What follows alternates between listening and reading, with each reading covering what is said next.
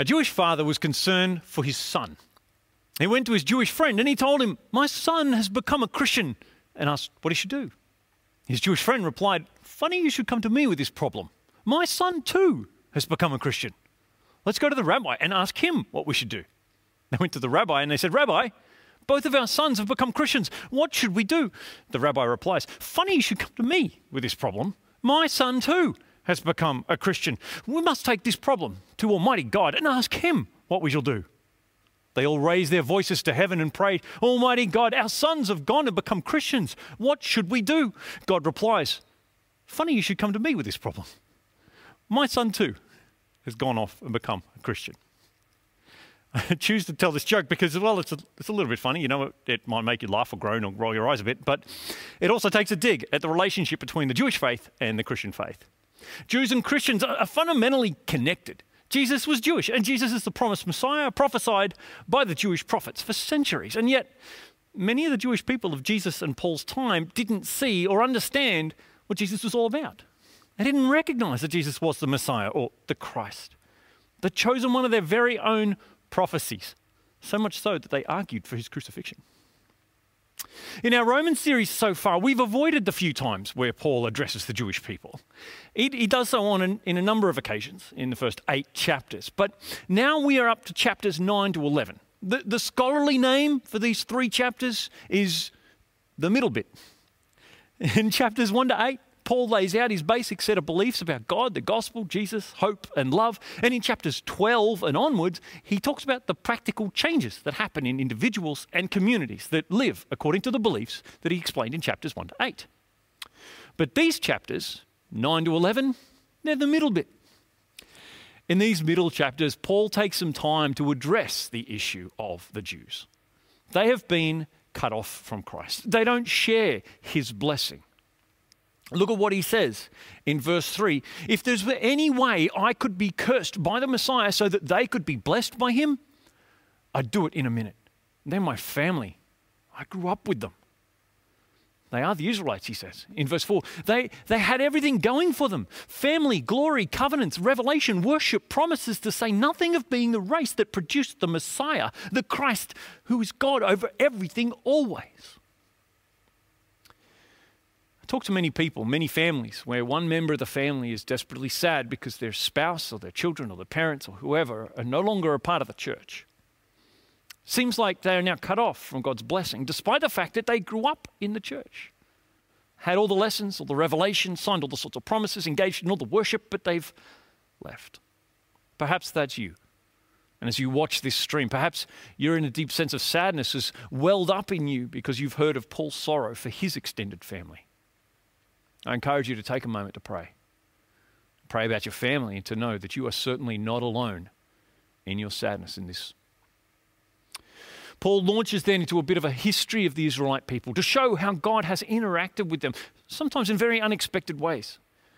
And he comes to the concluding passage that was read for us earlier. And all those people who didn't seem interested in what God was doing actually embraced what God was doing, and he straightened out their lives. And Israel, who seemed so interested in reading and talking about what God was doing, missed it entirely. How could they miss it? The answer in the case of the Jews, and I suspect for many of us, is that they fell into a trap. How could they miss it? Because instead of trusting God, they took over. They were absorbed in what they themselves were doing. They were absorbed in their God projects that they didn't notice God right in front of them, like a huge rock in the middle of the road. And so they stumbled into him and went sprawling. If any church or denomination could be said to be at risk of becoming absorbed in God projects, it's our Salvation Army. We pride ourselves on being Christianity with its sleeves rolled up, and that's a good thing, except if our absorption in God projects causes us to be blind to God himself.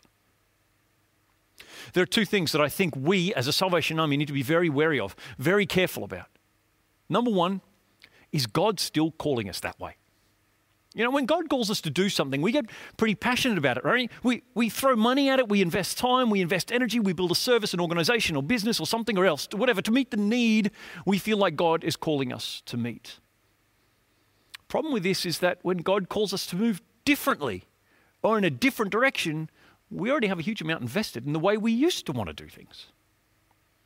But some people say, well, why would God call us to do things differently?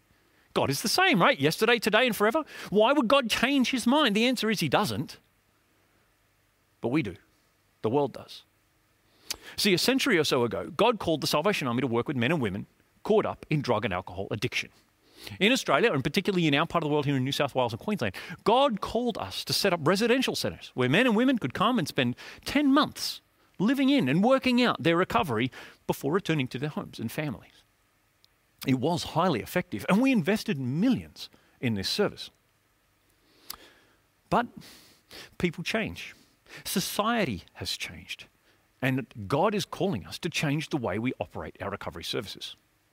I don't know exactly how this is happening right now in Australia, but in New Zealand, Canada, and parts of the USA, moving to a more holistic model that doesn't necessarily include a 10-month residential stay because people can't always do that.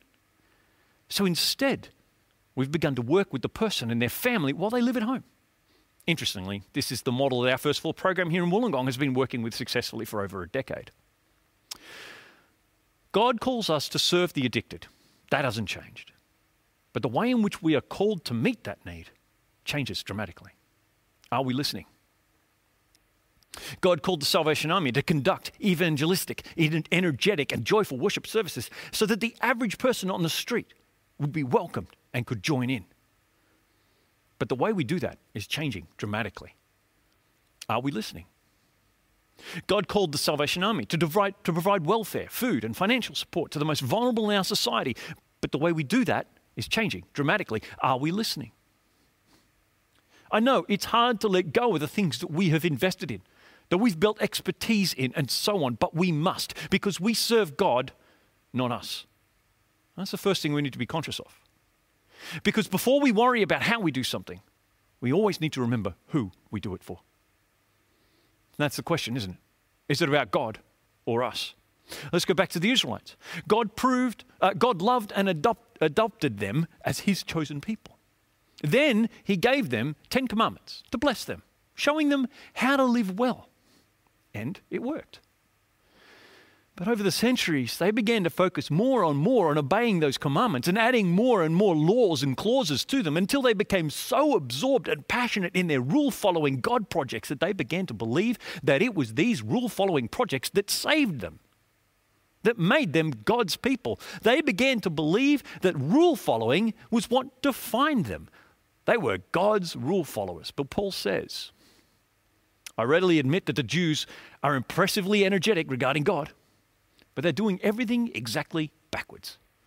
They don't seem to realize that this comprehensive setting things right that is salvation is God's business. Moses wrote that anyone who insists on using the law code to live right before God soon discovers that it's not so easy. Every detail of life regulated by fine print. But trusting God, says Paul, to shape the right living in us is a different story. No precarious climb up to heaven to recruit the Messiah. No dangerous descent into hell to rescue the Messiah.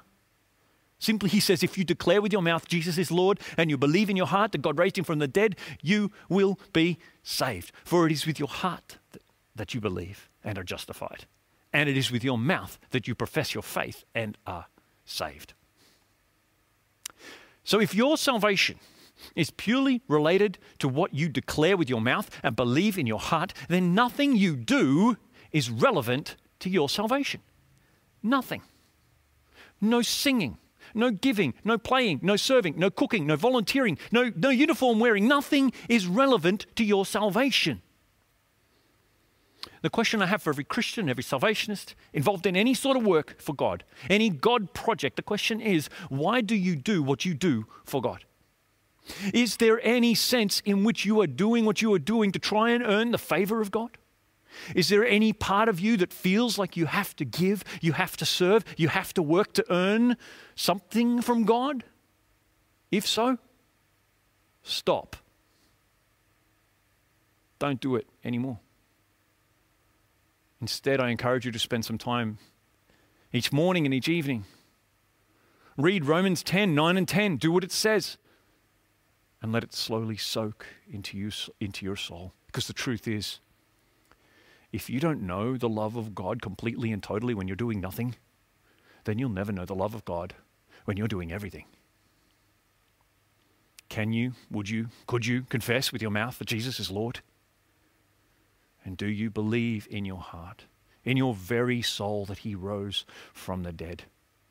I pray that you can and that you do. God bless you.